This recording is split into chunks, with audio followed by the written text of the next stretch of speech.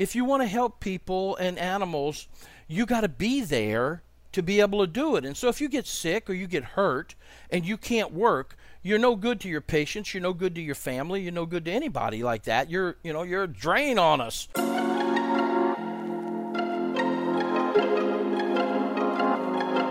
Hello, positive leaders. Thanks for joining us today. You are listening to the Positive Leadership Podcast with Andrea Crabtree and David List, a podcast for everything a veterinary manager needs to know to get the job done.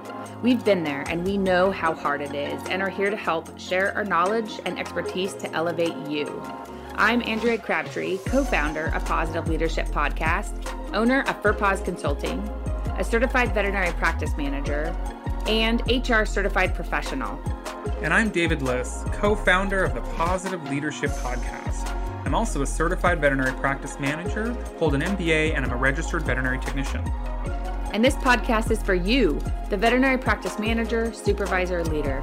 We want to elevate you by equipping you with relevant content, material, guidelines, instruction, feedback, and pro tricks and tips. We will deliver real life experience along with our super smart guests that will get you through the obstacles that you're facing today, with some bloopers and blunders along the way to remind you that you're not alone. Mr. Phil Siebert, we are so super excited to have you as a guest on our show today. David and I are just totally geeking out knowing that you're here. Woo woo! Well, thank you guys. I really appreciate the opportunity. As I was mentioning a little while ago for stuff, this is actually the first podcast that I'm doing, and so really excited that I'm doing it with y'all. Well, thanks for coming on the show. We are excited to have you here. And although David and I know you and know who you are and what you do, can you please, without having to read your bio, can you tell me about yourself and what got you to where you are today? Sure.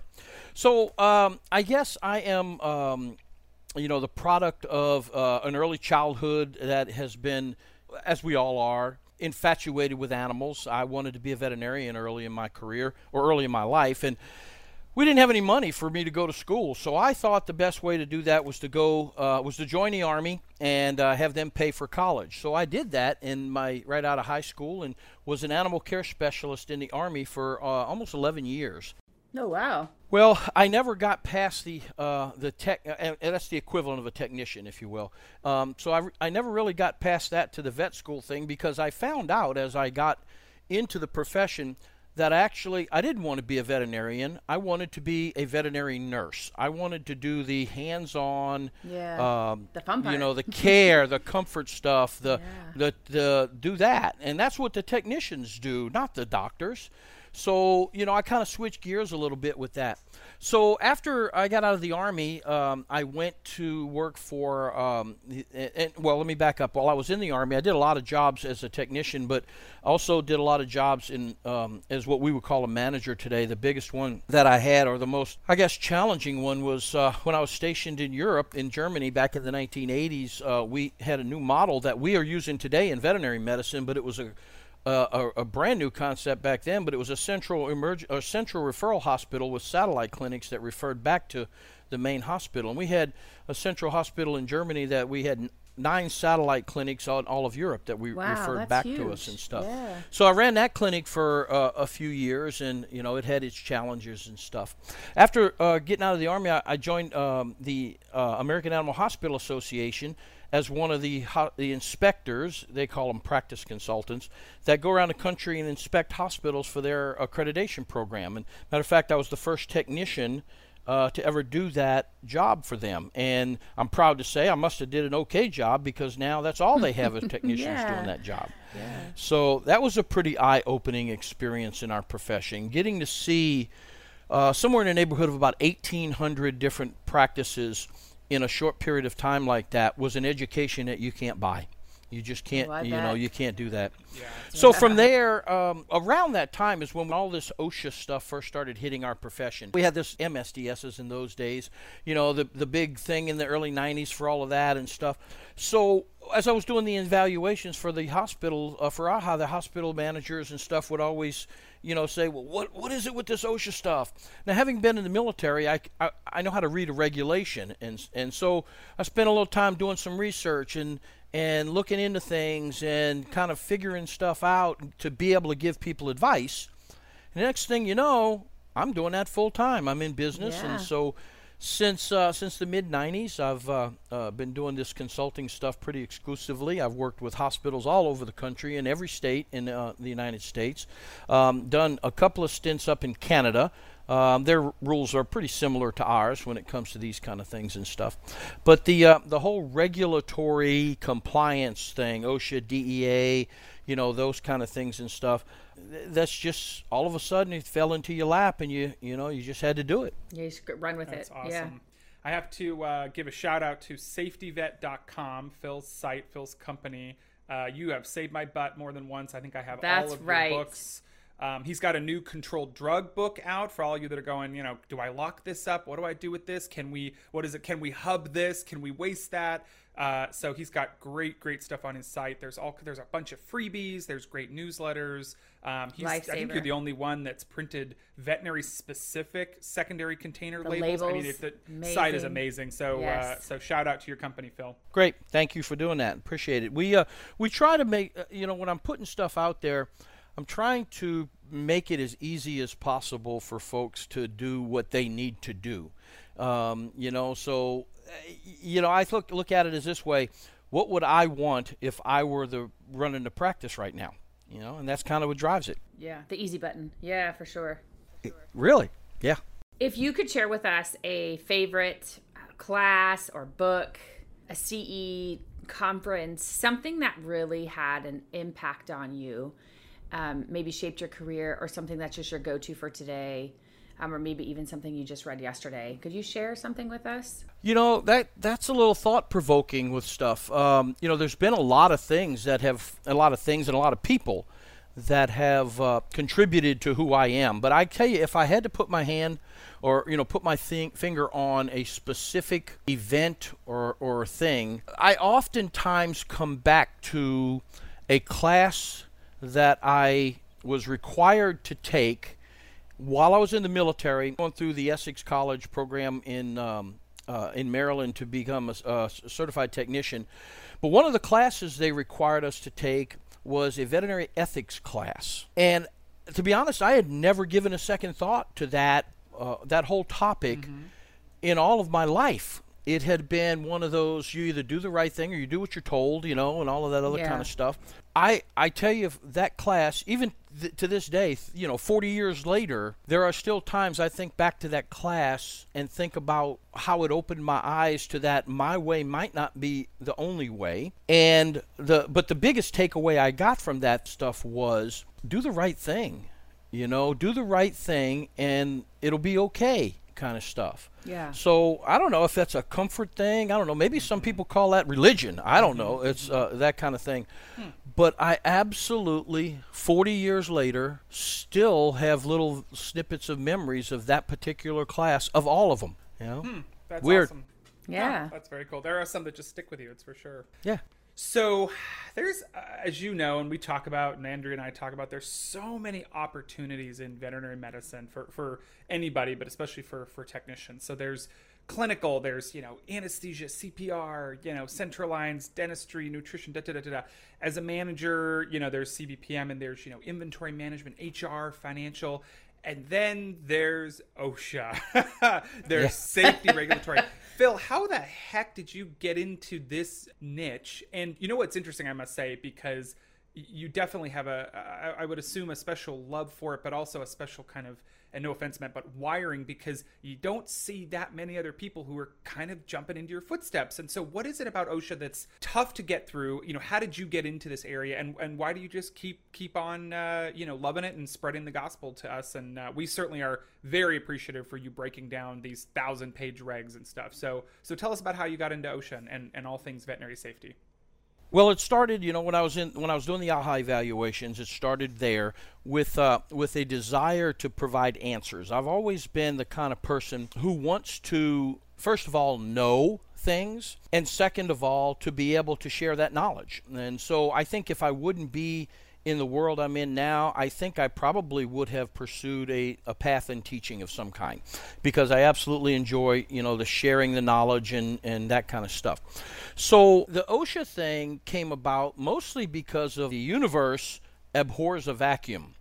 And, at the time, we didn't have anything. We didn't have anybody trying to teach us. We had all of these rules that were coming down on us in the early 90s. I'll give you a little history of that here in a minute, but we had all these rules starting, and the only advice we had was coming from people who had worked in the chemical industry all their lives. AHA hired this group to try and help put together a compliance package and stuff, and the end result read like I was working at Dow Chemical or something, and it just didn't fit us. It started off with me just trying to find something practical because I want our profession to do the right thing, but then I don't want us to do things we don't have to do.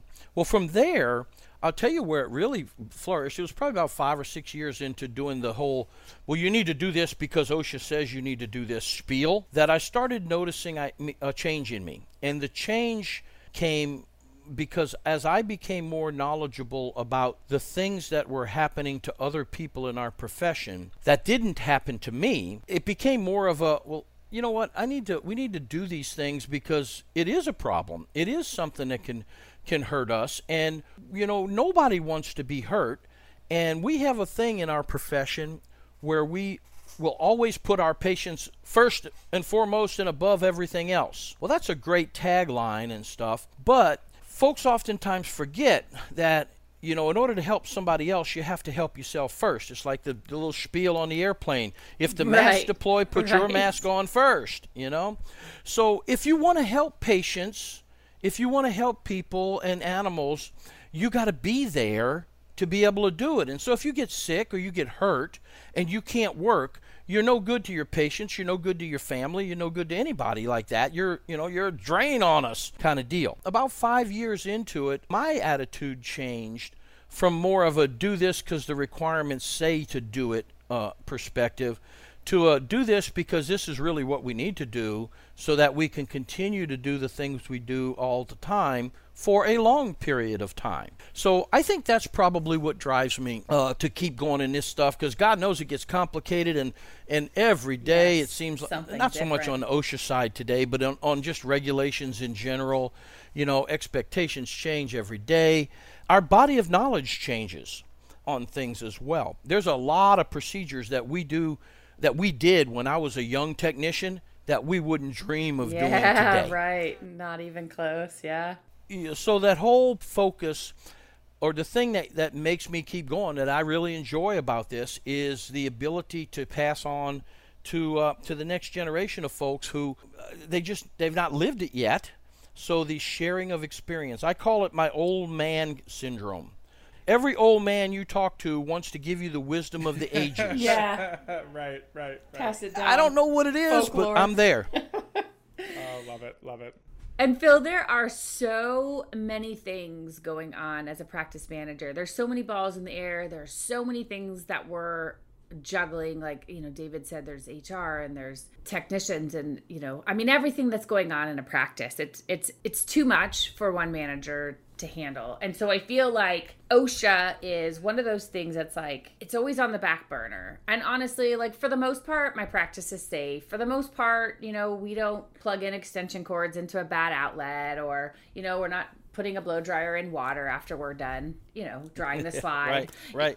For the most part, we're fairly safe. And quite honestly, like, that doesn't come to the top of the triage list for me. Like, there's no inspector that's going to beat down my door that's saying, hey, your practice is completely unsafe or epic failure, and don't you know? My team's awesome. Like, I know that the complaints can spark an OSHA inspection, and my team's awesome. No one's ever going to complain. We all love each other. Come on, does OSHA really matter? Like, aren't we safe enough? Like, tell me a little bit about why OSHA compliance really matters all that much. Well, everything you said is right about things. There are more pressing items on the top on the agenda every day. You're putting out the fires that are closest to you at the time is kind of the life of a manager. At least it was. And not for me, the literal fires, right? Because that's definitely Correct. an OSHA concern. Correct. There's probably 3 reasons why practices should take safety seriously. Now, I'm not, notice I didn't say OSHA compliance. I think that OSHA compliance is the result of you doing what you're supposed to do. Yeah, there's going to be some I's to dot and some T's to cross and stuff like that. But I think what we need to do is go into this with a different perspective than I'm doing this because the government says I'm going to do that. So there are three, I think, important reasons to make safety an integral part of your operation. And I think that's the major answer to compliance, is it should not be a separate program. It should be a little piece of every single procedure that we do should have a safety component to it. Yeah. That's a good point.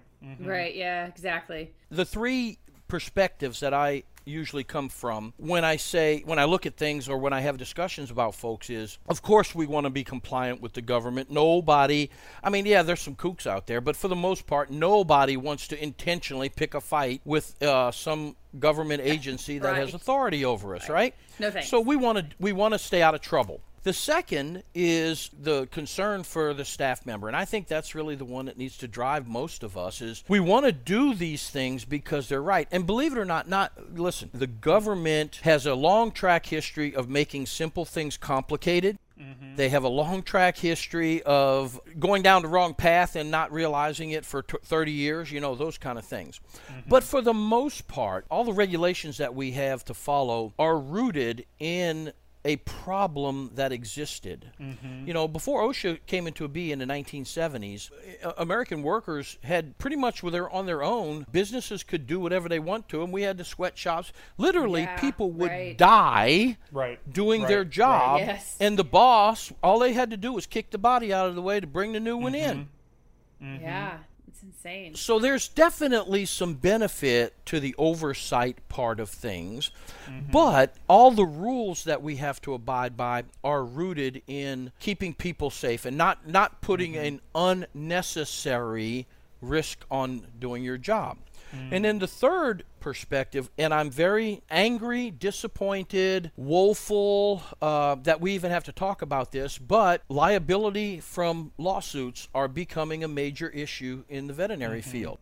For many, many, many years, we never even thought about malpractice or liability. Sure, we had our problems. I'm not saying we didn't. We live in a time now where if you turn on a television in the middle of the day, every single commercial is a lawyer trying to drum up business. And we've gone from the accident ambulance chasing messages to others. We have in Texas not too long ago when I was there, in the Dallas-Fort Worth area on television, there was a ad from a lawyer that said, have you been exposed to hazardous drugs in your career and now you have medical problems? You may be entitled to compensation. And while they're saying this, there's a whole list of jobs rolling across the screen. Have you worked in any of these medical fields? And of course, veterinarian, veterinary technician, animal care, and all of that stuff was on the list. Sure. Better believe it. So, we're starting to see that thing. We had a case in Tennessee a couple of years ago where a client sued the practice because she claimed that she had a stroke as a result of them sending home compounded eye medication for their dog. It was bogus. It was totally bogus. Sure. The hospital got some tacrolimus eye drops or ointment compounded at a pharmacy, a veterinary pharmacy, and they got 10, 12 tubes of it and kept it on the shelf, and everybody that needed it, they gave it to the client as the dogs came in. You can't do that. Compounding stuff, you cannot redispense compounded medicine. Now, I'm not sure, I can't find, I should say, any information anywhere that says, caution, do not get exposed to tacrolimus eye ointment or eye drops or you'll have a stroke. But the lady hired a lawyer and they'll sue anybody. And the insurance company, this is this thing that they've been doing, the insurance company said, it's going to cost us more to fight this, so we're just going to settle it. So they paid the lady almost $20,000 in that case. And since then, that lawyer has filed more lawsuits against veterinarians for illegally dispensing compounded medicine. And so nobody's gotten hurt, but because we broke a rule, we're paying for it. And we're paying, and who's paying those insurance premiums? Right.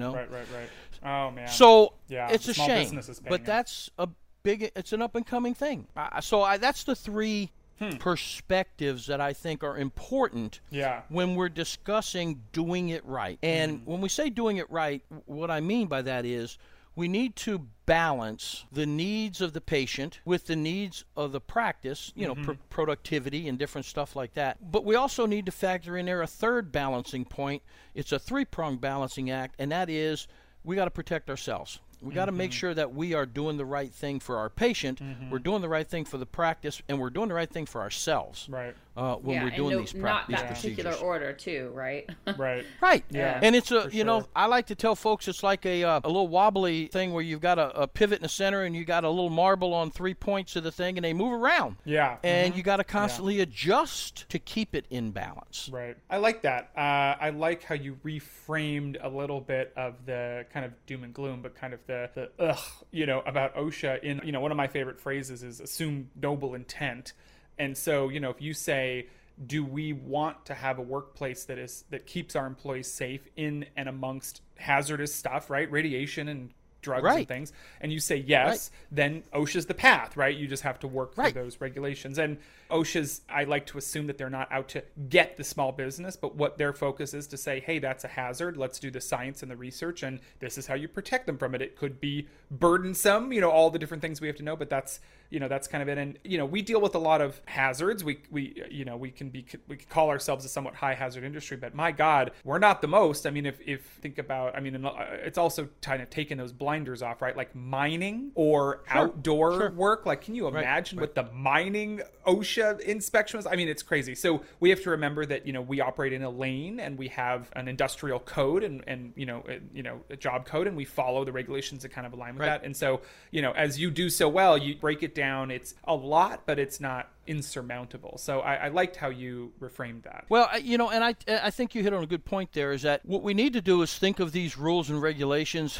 as guidelines for things. We in medicine rely on the CDC and NIOSH and universities and research studies, and we rely on folks to come up with this knowledge and then tell us about it. And we, for the most part, adopt that knowledge. We go with it because when we find out it was a problem in other cases, we don't have to repeat those errors to avoid those errors. And so I think we should look at these regulations. I get it for a lot of sometimes they don't always fit well. That's what we need to do, is look at them as guidelines to say, we're doing this to prevent problems that have happened before. Right. They have a guideline there because of the past, right? So there's a reason why it's there. And if we don't want to do the past over and over again, then follow the guideline, even if it is a pain point in the practice. Right. Yeah. Right. So, David, you mentioned the inspection side. Let's go there for a minute. Sure. For things.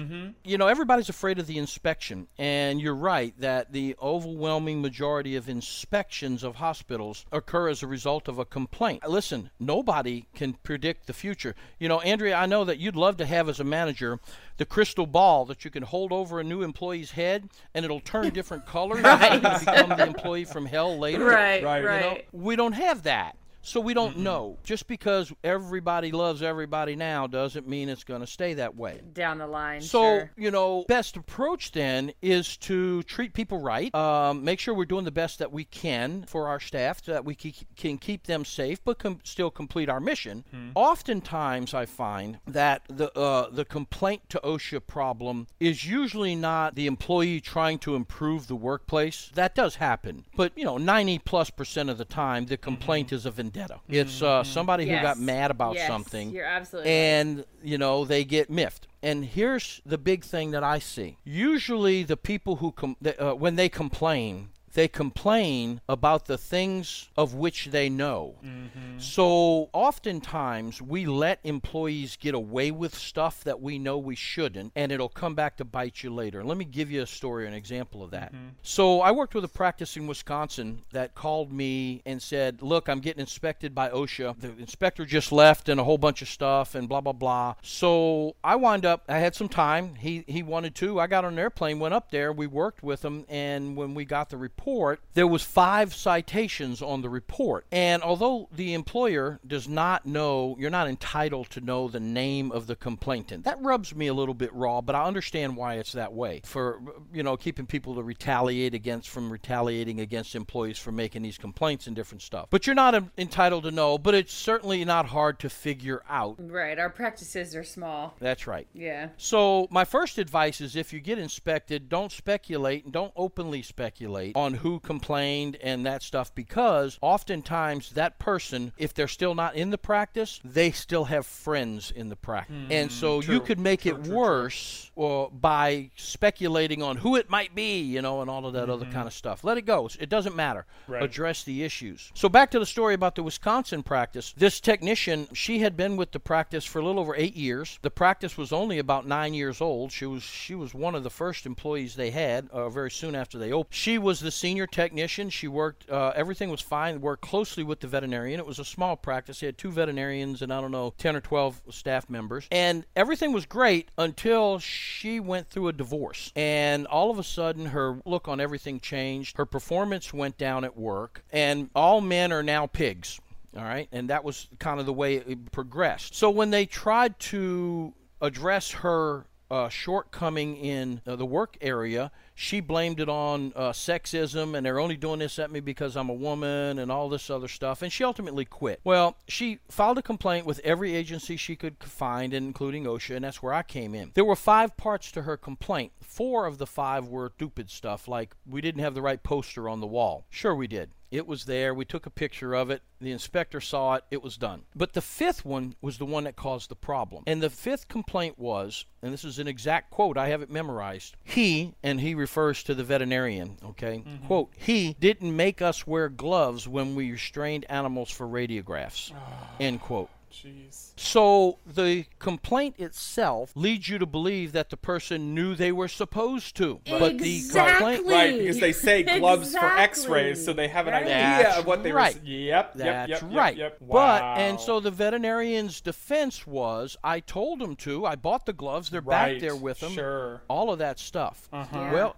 what happened was the inspector goes around and starts talking to other staff members and says, has anyone ever been reprimanded for failure to follow safety instruction? And in most practices, nobody can provide that because they don't do it. Right.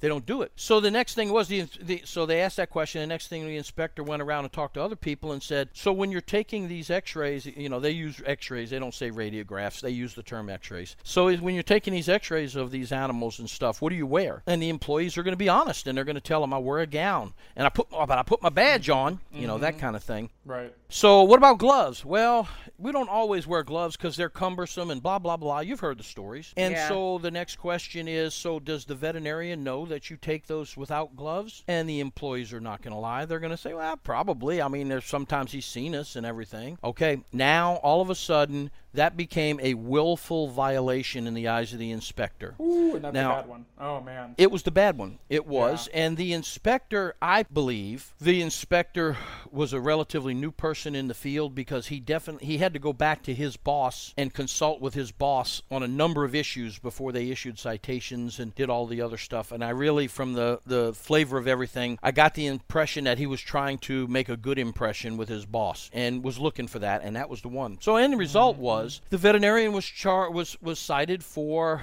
they dismissed the other 4. That one's the one that they stuck with. They cited him for a willful violation. He paid like a $5,000 fine in the end after the appeals and stuff. Now, nobody wants to pay any amount of money. No. Yeah. But these fines can be in the $20,000, $30,000, $40,000 range if you want to and stuff. Yeah. Now, so there's 2 morals to the story there. The first one is that when you know employees are doing the wrong thing, you need to take action. You need to make them do the right thing. You need to make them figure it out. And, when it comes to like the radiograph and glove issue, my favorite saying to folks is, how do you get good at something? You do it over and over and over. And you'll never get good at something if you never do it. Yeah, all right? You got to practice it. So you got to practice it. You got to get good at it. That's all there is to it. The second moral of the story is that you need to assume that you are potentially going to run into a problem that you didn't cause, but that you become involved in. Nobody caused this technician to get a divorce from her husband. Nobody in the practice, I should say, and nobody in the practice caused her to feel the way she felt about life, and that's a traumatic part in people's lives, event. So sometimes, even though you're doing the best you can and we're all getting along, outside forces will wreck that. You got to operate from a position of doing the right thing all the time, because you can't put that back in the bottle once it's out. Yeah, very true.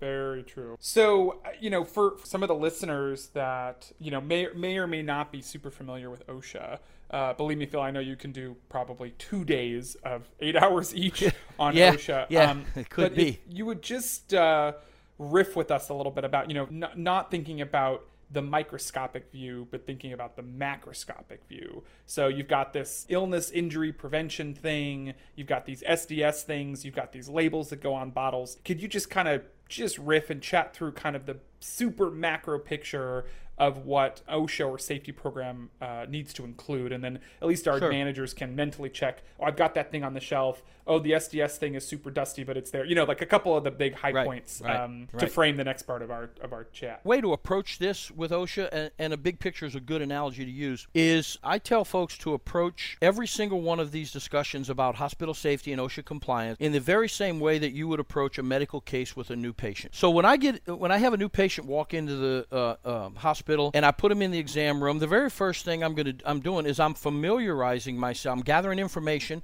and familiarizing myself with the patient and the client, and all of that other kind of stuff. Then the next thing I do is a physical exam, because listen, sometimes clients aren't the most observant about things, and sometimes their history doesn't give you what you need in an objective manner, that kind of stuff. So you got to see it with your own eyes, and then from there you formulate a strategy. You may do some testing for things, but you come up with a hypothesis. We call that a differential diagnosis. And then you come up with a plan, a treatment plan, and you implement it. Well, that's exactly how you approach the OSHA perspective. Is the first thing you do is talk to people. You find out if they have concerns and take notes. The second thing you do is a physical exam. You go around and you look for problems and things that could be harmful to folks. Then you come up with some plans, some written plans, and then you teach everybody to follow the plan. So what are the plans? What are some of the kind of plans that we have? Well, of course, you've got things such as a fire safety plan. You've got things like anesthesia safety, radiology safety, hazard chemicals, and all of that other kind of associated things going with that one, the different types of chemicals and stuff. You've got a security and violence prevention issue that you have to address. So you need a plan for that. You're not going to do all of that in one shot. So the best advice I have for you is to do that physical exam and talk to folks, come up with a list of problems, and then do exactly what we do in a healthcare setting. Is we triage and we take the most important or the most critical first, and we deal with them first. So we develop a plan, and typically our plans have 3 parts to them. And the plan should always identify what the risks are, or what the hazard is, or what the problem is. The second part of any plan is the instruction to the employees. Do this, but don't do that. Always do this. Never do that. Do this, do that, don't do that. And then the third part is some sort of mechanism that we're going to use to identify the mechanism we're going to use to make sure we continue to do this right in our practice. It could be naming an individual person who's in charge of making sure we're doing it that way. It could be something like, we're periodically going to do this test or redo this checklist or something, but how are we going to make sure we continue to do this the right way? So there's a whole bunch of those topics, and I want to just, I'll probably take 5 minutes or a little bit less here, but let me kind of go through some of them and give you the highlights of what we should have. So I'm going to start with that fire plan. You got to make sure that you've got fire extinguishers and that you've checked them recently and you do it regularly. You got to make sure that you've got the emergency exits are unobstructed. That's a big, big deal. I see folks all the time. Nobody has more space than they need. Everybody has more stuff than they have place to put stuff, even in brand new buildings. So we wind up storing things where they don't belong. I see people store things on stairways. That's not a good thing. You shouldn't do that. One of the most common ones I see, especially in emergency hospitals, is we like to have these rolling gurneys to move patients around instead of carrying them. That's a good thing, but there's not a lot of places to put them, so they wind up getting parked in the hallway. And so now we're restricting the exit hallway because we've got gurneys and equipment and stuff parked in front of that. Another big issue on the fire side, open flames, candles. You know, this whole fad we got now of burning candles in the clinic. I don't know. I mean, I don't know where it came from. I get it. I think I get it on the, this candle is lit because we're, you know, somebody's doing the euthanasia in the back. And open flames in the building, even candles and stuff, not a good idea at all. So that's kind of the way you want to address the fire plan. Another one on the hazardous chemicals. That one's been around forever. That one was one of the first ones OSHA had. We call it HAZCOM, or hazard communication. It's also known as the right to know law. And most folks will agree with this requirement, this regulation, if it's explained right. For example, the right to know law says that if you're an employee working at a business and your employer is exposing you to hazardous chemicals, you have a right to know that. Duh. We can't disagree with that. Well, how are we going to have a right to know that? Well, you have a right to know what the chemical is. You have a right to know the details of that. Hey, where does that come? That's all of that safety data sheet. So that's the whole point of those safety data sheets, is to give the employee the opportunity to be knowledgeable about what they may be exposed to. So another tenet of the HAZCOM thing is labels. You know, it makes sense when you think about this that says, hey, if I've got a product in a bottle that is dangerous, and it could be dangerous because it can cause a health problem to people, it could also be dangerous because of a physical property. For example, it could be flammable or something like that. Well, if I've got one of those products in a bottle, geez, it makes a lot of sense to make sure that we put a label on that bottle so everybody knows what's in it. We should not have the scenario where people have to go around and sniff the bottle to see if they can tell what's in it. To figure out what it is, right. And we do it. It's been done. I get it, you know, and all that stuff. So that's the whole premise behind labels. Now, of course, there's some nuances on all of this stuff, but those are the two big things when it comes to the hazard communication issue, is the SDSs and labels.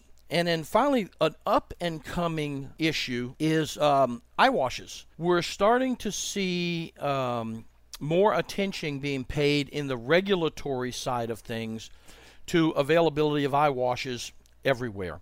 So there, when this first started hitting us back in the 90s, you know, they were happy if we had labels and SDSs, and they really didn't go any further. But that's not the way it is anymore. Mm-hmm. You know, they're looking at full compliance with all this stuff. Wow. So one of the requirements is that we have an eyewash station or some sort of device readily available. The rule is within 10 seconds of where you need it, where you don't have to go up or down stairs and a whole bunch of other stuff, that kind of thing. And here's another important one. I just ran into this one a couple of weeks ago. You know, you really shouldn't put the eyewash station, we like those little faucet-mounted devices. Those are fine for most places for things, but you really shouldn't put it on the bathroom sink. You know, when I need that, the door's going to be locked. You know it, and you listen, I live in the South. I live down here. Listen, when it's going to be, Bubba's going to be in there, and Bubba spends a lot of time in the bathroom. And, you know, I could just see me burning my eyes and banging on the door. Hey, Bubba, cut it short, brother. I need the thing. I'll be a minute. You know, come on.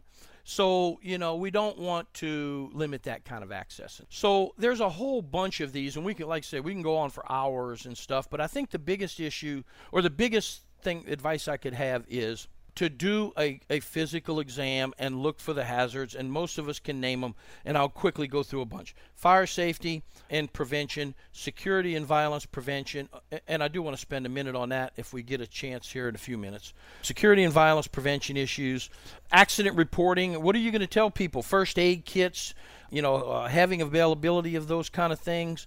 What do you tell people to do if they injured in the hospital? Then you've got the electricity issue, using extension cords and power strip. You've got general working surfaces. You can't have slip hazards and trip hazards and all of that other. Then we got the medical issues. We got animal handling is a big one. you need to have a safety plan for animal handling. This isn't something that's instinctive to people. They have to be trained on how to do that properly. You've got anesthesia issues. You've got radiology issues. If you're a large practice or a specialty practice, if you're doing oncology, you got chemo issues, chemo and dangerous drugs in general, the type of issue. So all of those are kind of topics that the manager needs to have on their radar when they're developing their safety program. You mentioned earlier, Phil, well, actually I did when you said, an easy button, and you mentioned you try to want to have things as easy as possible for practice managers. So I'm just going to ask here, do you have an easy button on your website that has some type of checklist or build out that says, this should be the infrastructure? Like, do you have these following plans included in your IIPP or your safety plans or whatever? The first book that I ever wrote was the Complete Veterinary Practice Regulatory Compliance Manual. It's a mouthful, but it's actually the part of a series. The Complete Veterinary Practice is a series that I started. The first one was the Regulatory Compliance Manual. In that manual, there's several appendices. The first thing in one of the appendices is that checklist that says, it's got 14, 15 pages long. It's got every section that goes through every single thing. And then the second appendices are the fill in the blank, the templates for all of those plans that you're going to be expected to have. Now, you're going to have to take those things just like any other template. Nothing is going to fit perfect right off the shelf, but it's something to start. You don't have to reinvent the wheel in order to get started with that. So that's the best advice I have on that one, is to look at the regulatory manual, because it's got all of that stuff in it. Yeah, and that's the easy button, well, as easy it can be, right? The easy button that we need to be able to say, here's a tool, fill it out, utilize it. And so we're integrating safety compliance in our practices. And it's not something that's done overnight. It's not that easy where you're doing it all by yourself. But there is a component to that says, hey, here's our checklist. We're trying to be safe, and we're trying to make sure that we're compliant within the practice. So let me give you this little hint. When it comes to preventing injuries, I think anything that we do is going to help.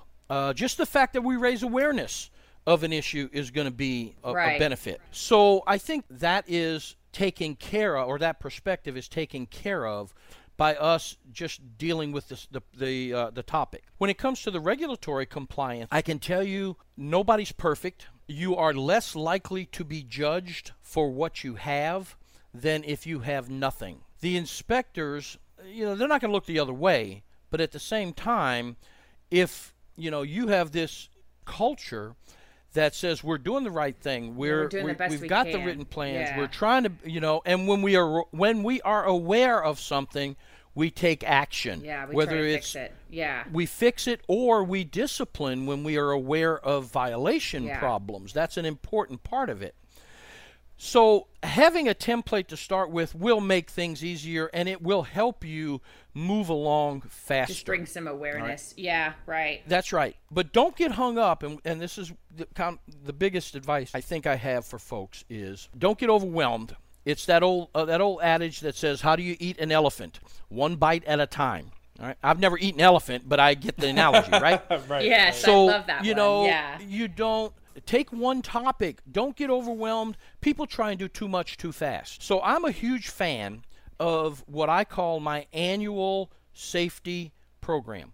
And it's different than what a lot of people think about an annual safety program. They oftentimes think about an annual safety plan as once a year, we close down for a couple hours, we have an OSHA meeting, and we remind everybody about the safety stuff. We check off the box, maybe they'll take a little test, and then we move on. That's not my idea of an OSHA annual plan. My idea is take all of the stuff that you would have covered in those 2 hours and divide it by 12 and cover those things every month. Slowly spoon feed people stuff. Yes, you may wind up being non-compliant for a couple of months, 6 months or whatever on a particular topic. But how long have you been in business already? You've been non-compliant for years. Yeah, right. What difference does it make? Another month is not going to change that. Right. You're no worse off tomorrow than you were yesterday. So I'm a big fan of the small bites. Take all of this and do a little bit at a time, and don't get overwhelmed with these topics.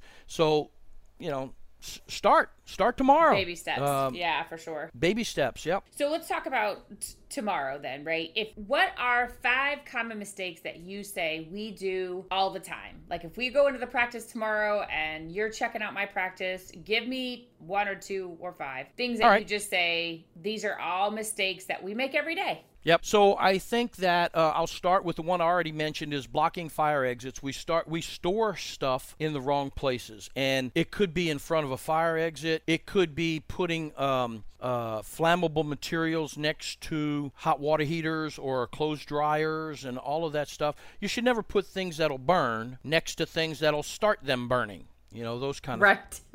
So, yeah, and we also, along the storage line of things, we tend to put the stuff that we don't use very often on the top shelves, and that may be fine as long as it fit on the top shelf. I'm constantly amazed at how many times you walk into treatment rooms and storage rooms and just stuff, and on top of cabinets and on shelves there's old equipment and boxes that are hanging over, and you know, it doesn't take much for it to fall. I mean, you know, David, you're in shaky country over there. Yeah, in I was going to say, country. We're in California. It'll just fall right off that shelf. Oh yeah, it does. Yeah, right.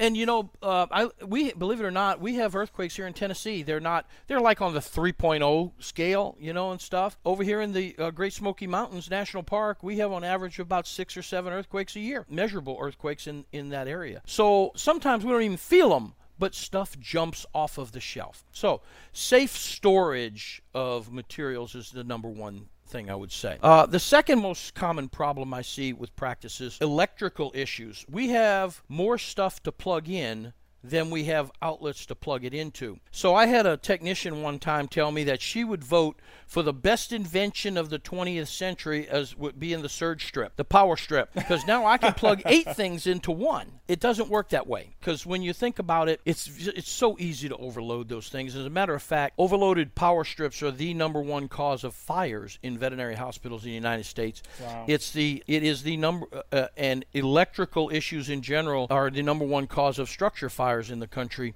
in recent years, and it overtook smoking and cigarettes as the cause about 8 or 9 years ago as the number one cause of fires and stuff. You know, plug things into the wall. If you need an outlet, get the electrician to install the outlet, move the equipment. If you got to use a surge protector, make sure it's really a surge protector, because not all of those little strips are actually giving you any protection. Some of those little strips are nothing more than an extension cord with multiple outlets on the end of it. So if you think it's protecting your computer, it's not. Make sure you're using that when you need it. But you should never plug in things like space heaters or autoclaves or coffee pots or, you know, any of that other kind of stuff into those surge strips. They cause problems. All right. Number 3 is probably safe needle handling. Because we don't deal with AIDS or HIV or, you know, those types of bloodborne pathogen diseases that human medicine deals with, veterinary medicine is kind of cavalier about needle handling and needle safety and stuff. And we have needle sticks all the time with folks that are just not good. And, you know, people say, well, you know, I'm not going to get HIV from it and stuff. Yeah, but there's all kinds of other critters you can get from it, though. Yeah, the drug that's in it. I worked for a veterinarian one time who was trying to put the cap back on a syringe after euthanizing a horse and missed the cap and pricked the tip of his finger. It turned infected. It turned gangrenous. He had a big ulcer right there. It took almost 6 months for that scar to heal in from just a simple needle stick, you know, kind of stuff. Oof. Yeah. So, you know, the remove the cap with your teeth thing, I know everybody's guilty at some point in time, but geez, what a terrible habit. I've seen folks think they removed the cap, didn't do it right away, forgot they removed the cap and stuck it back in their mouth thinking they were going to remove the cap again. Yep. You know, all sorts of stuff. Yep. So needle safety is probably, you know, the third one that I see pretty frequently and stuff. The fourth one is, I want to say, personal protective equipment. There's not a lot of it we need to do, but there are some times when we need to do the right thing. And I think the example of the radiographs, the gloves and radiographs, is the one that comes to mind more than anything else, is when you need to wear protective equipment, by golly, wear it and make sure you learn how to do it well. If you're doing dentistries, man, all of that nasty in that dog and cat's mouth and stuff is going to come. You're intentionally aerosolizing that stuff in your face, you know, so wearing a mask and a pair of glasses are essential when you're doing those kind of things. So adhering to the personal protective equipment issue is probably the number 4. And then 5, I think, is going to be lifting issues. The number 2 issue we have in our profession is back injuries. And most people in our profession don't follow that old adage of lift with your legs, not your back. We bend over at the waist and pick things up. And when we look at statistics, we find that most of the people who do suffer a back injury in our profession are not lifting heavy dogs. Oh, wow. That's a myth. Mm-hmm. They're lifting 30 to 50-pound dogs. Wow. Yeah, because we get help for the big dogs. That's right. Or you get down on the floor with them. Yeah, right. You know, and all that stuff. It's the 30 to 50-pound dogs that cause us the problems, and it's usually due to poor posture with that stuff. Mm-hmm. So I think those are the 5 big violations, for lack of a better word. Not necessarily OSHA violation, but safety violations. 5 things that I would look at if I were working in the clinic tomorrow to make myself do better. Perfect. Oh, wow. What gems are those, Phil? Thank you. Right. Love it. And it's funny you mentioned tomorrow, because the one of the points of this podcast is really to kind of prep managers for that Monday. You know, we record these on Fridays, and so we really do emphasize that, like, what can you do tomorrow to get in compliance? And so as I was listening to all the good stuff, if you whittle it down to 2 things, one sounds like, and this is to the managers, write up your employees that don't follow safety protocols, meaning tell them this is the rule, they have to follow the rule, and if they don't follow the rule, there's documentation. Like, that is going to save butts. I would call that enforcing the rules. Yeah, Start to enforce the rules. Start to enforce them. You know, there's a process. We're not going to beat them over the head with a hammer the first time. Yeah, bring some awareness first. Yeah. But you got to let them know looking the other way and tolerance of violation is not going to be acceptable anymore. We're going to move past that, and I'm going to start metaphorically spanking you when we find you doing things wrong. Right. And then number 2 sounds like, and it's a shameless plug, go visit safetyvet.com and take a look at some of the great stuff that's on there. But what would be one other? Oh, you're welcome. Yeah. What would be?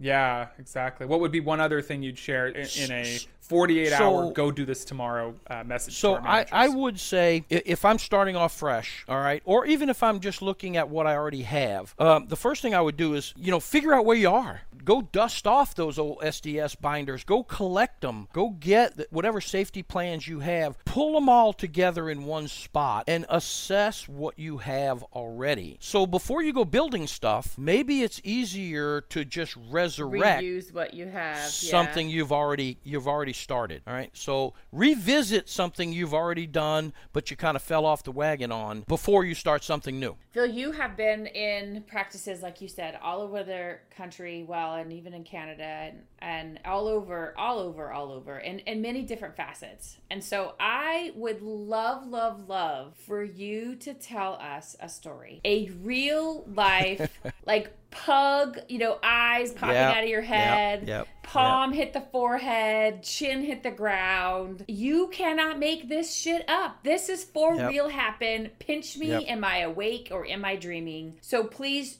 change the name to protect the innocents. Tell us your funniest you can't make this shit up story. So I have a lot of different ones, but I think my favorite, I can imagine. my favorite that comes under the topic of you cannot be that stupid. Okay. So I told you I used to do the AHA inspections. I remember one time I was doing an inspection of a hospital, and no lie, it was in New Jersey. All right, so I'll give that part away, but this happens everywhere. But this one hospital, we had an appointment. I don't know if it was, I can't remember. It was 10 o'clock in the morning, 9 o'clock in the morning, whatever time it was I was going to be there. So I showed up, and it looked like the place was closed. There was no cars in the parking lot. There was nothing. The lights were off, so I got out of my car and got my little clipboard thing with me, and I was walking up to the front door, and it was locked. So I'm knocking on the door, kind of thinking, well, I don't know what's going on. And then, as you can probably tell in your biopics, I've been bald since I was 22 years old, okay? Well, the next thing you know, I feel this immense pain on the top of my head. And I'm just trying to, like, what is that? And I'm jumping back and stuff. And I look up, and there's a huge wasp nest right above the front door of this clinic. And they're angry. They're mad at me. They done stung me in the head. I look like a Klingon from Star Trek with the bumps on my head kind of thing. Oh, no. About that time, the veterinarian comes around from the side of the building and says, come here, come this way. Don't go there. There's a bee nest. And I said, no, lie, you know. And she literally said, well, it's been there a while, and I'm allergic to bees, so I can't do nothing. But most of my clients know to come around the side anyway. Oh, my God. Really? Oh, my God. No. Really? Wow. So I said, you know, you ever thought about, Jeez. you know, have you ever thought about hiring somebody? Right. Well, You get people for that. Yeah. The inspection went downhill from there. I mean, to the point of, and I'll finish this up. I will tell you that I don't know if it's still true or not. At one time, that hospital I had the record for writing the most violations in any one hospital at a time. And wow. I forget, but it was in the 50s. I stopped, kind of stuff. Oh, my God. It was, we actually had a discussion. They had a smell of decaying dead something in the clinic. And I said, seriously, what's going on? And her answer was, dead rat in the wall? Exactly. Oh. It was there's a dead rat in the wall. It'll go away. It'll go away. And so when I look at all of the great places I get to, when you got to one of those, it was like, you set me up. Where's the camera? This is a joke, right? This is absolutely not happening. That you got attack bees at the front door, dead rats in the wall, and yet you apply to be an we're gonna be That's crazy, right. Talk about so that falls into the category of clueless, I guess. Yeah, is what shut down for a little bit. Yep. Yeah, that's great. So I don't know. That one always. I still feel the bumps on my head. Hey, Andrea here. Have you seen our social media pages? Be sure to follow us on Facebook and Instagram. You can also find us on our website, www.positiveleaders.com. And if you like what you see there, be sure to give Rhonda and Linda a shout out over at Dog Days Consulting. They do all of our social media management. They even built our website. Those ladies can work some creative magic for your business and your brand. Check them out on Facebook at Dog Days Consulting or visit their website at www.dogdaysconsulting.com. Oh, well, listen, Phil, as we start to wrap up, we get into the last section of the podcast that we call the rapid fire. And this is a couple of questions. All right. So you ready to go? I'm up for it. Okay. I'm up for it. So, Phil, tell me about your most epic failure that has left a lasting impact. Ooh, man, I've had a lot of failures. I think the most epic failure I had recently was the time that I fell down the steps doing a safety inspection at a hospital. Not a pretty sight when the safety inspector hurts themselves doing your safety inspection. And Phil, tell me about your proudest moment. I got a lot of them. Most of them center around family, though. I'm certainly proud of the things that I accomplish in my professional career. I was extremely proud of. I have a son.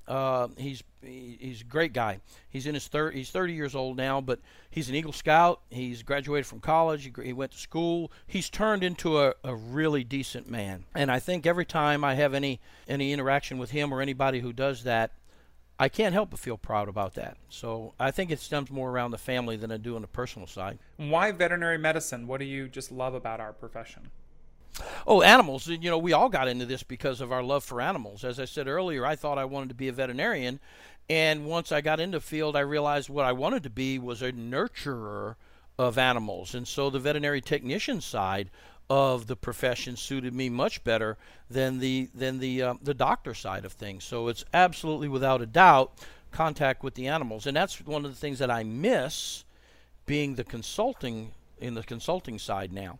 But I make up for that with all the menagerie of the personal stuff, personal animals. Self-care. How do you practice it? How do you decompress? Well, this is important, and I'm glad you asked that one because this is vitally important. It took me years to be able to separate and not take problems home with me. So I think self-care is vitally important, and you've got to learn to turn it off. Turn off the phone, turn off the computer, turn off the phone, and go do something else. Get a hobby. And I'll tell you, my hobbies today are, we live out in the country. I've got, believe it or not, I have 4 tractors. I don't need one, but I've got 4 of them. And I just love riding around the field, bush hogging, cutting hay, doing stuff, and riding on my tractor. I can solve the world's problems doing that. And honestly, that's what kind of I look forward to in a lot of cases. How do you balance work and life, and do you experience any kind of work guilt in that balance? Occasionally I do. What I've learned is, and working from home, I have an office here at the house. It's actually a different building on the property, but I have an office at the same place where I live. And the first number of years when the office was the dining room, it was extremely difficult to separate those. So what I've learned is to keep regular hours, and you get up in the morning, you do your household stuff, you make your coffee, you do what you got to do, kiss your wife goodbye, and go to work. So when I'm at work, and when the day is over, we go home. Now there's oftentimes overlaps, but I think maintaining a schedule is the best balance tool that I've ever found. What keeps you up at night? Things that you stress out over, or things that cause you anxiety in your consulting business? Probably getting it wrong. When you give folks advice, a lot of folk will act on that advice. Some will ignore you, but most of them will act on that advice. So when I come across a problem that I may not have experienced before, that I've not run into, and I give folks what I consider to be the best advice of the time, I oftentimes second guess myself, and I spend time going back trying to make sure the advice I gave them was really good advice, because I gave it to them maybe off the cuff, but now I've had the time to do a little bit of research. So I think just leading folks astray is probably the biggest thing that I fear. And what gets you up and out of bed in the morning? What excites you to start your day? I have always enjoyed what I do, and I enjoy life. I enjoy doing all sorts of stuff. I can't wait to get up. I guess I'm a little bit like the little kid who just refuses to go down for a nap. Now, having said that, I love my afternoon nap every now and then, don't get me wrong. But, just the challenges of the day and doing something and achieving something. It could be as simple as mowing the grass outside, and when you're done, you've accomplished something. It could be, writing a paper. It could be any of that stuff. Cooking a good meal, or any of that. Planning an event. I don't know. I've always had. I'm a get up and let's get some stuff done kind of guy. So I've always had that. Awesome. Well, listen, Phil, this has been fantastic. Thank you so much for coming on the show. Great. Thank you, guys. It was been a pleasure for my first time. I'm excited. So I'm no longer a podcast. I don't know. Can we say that word on the thing? Podcast virgin. No longer a podcast virgin. Junkie. Right. Yep. Absolutely. So thanks for getting me into that world and stuff. This was fun. Yeah. So I enjoyed doing it. Yeah. I enjoy doing it. And, good. If I can be of help, folks, I don't mind helping. Let me know. If you need some assistance or something, shoot me an email. I don't mind answering questions at all. Be happy to do it. Awesome. Phil, where can our listeners reach you besides thesafetyvet.com? Do you have any other go-tos that you want our listeners to reach out for you if they need help? And it's real easy to remember. It's phil@safetyvet.com is my email address. Easy breezy. That is. Yep. Yeah, that's your easy button. That's the easiest way in the world. And all right. Thanks again. Sounds fantastic. Good. Thanks again. All right. For all the positive leaders listening out there, we hope you learned something to take back to your practice to put into use tomorrow. We want to hear from you, good, bad, and everything in between. So email us at positiveleaders@gmail.com. That's positive with a PAW. Want to hear about a specific topic on the podcast? Email us. Want to have your You Can't Make This Shit Up story featured? Email us. You can listen to us on your favorite podcast app and subscribe to the Positive Leadership Podcast. And be sure to rate us. Check out our website at www.positiveleaders.com. That's positive with a PAW. And as always, catch us on all the socials. Social media management and website design by Dog Days Consulting. This is Andrea. And David. Signing off until next time. Stay happy and sane. The Positive Leadership Podcast is solely for informational purposes. The information, statements, comments, views, and opinions provided in this podcast are general in nature, and such information, statements, comments, views, and opinions, and the receipt of this podcast by any listener are not intended to be and should not be construed as the provision of any business advice. The information, statements, comments, views, and opinions expressed or provided in this podcast, including by speakers and guests, are those of Andrea Crabtree, David Liss, and their guests only, may not be current, and do not represent the statements, comments, views, and opinions of any other person or business entity. Andrea Crabtree, David Liss, and or the Positive Leadership Podcast do not make any representation or warranty as to the accuracy or completeness of any of the information, statements, comments, views, or opinions contained in this podcast, and any liability, therefore, including in respect of direct, indirect, or consequential loss or damage of any kind whatsoever, is expressly disclaimed.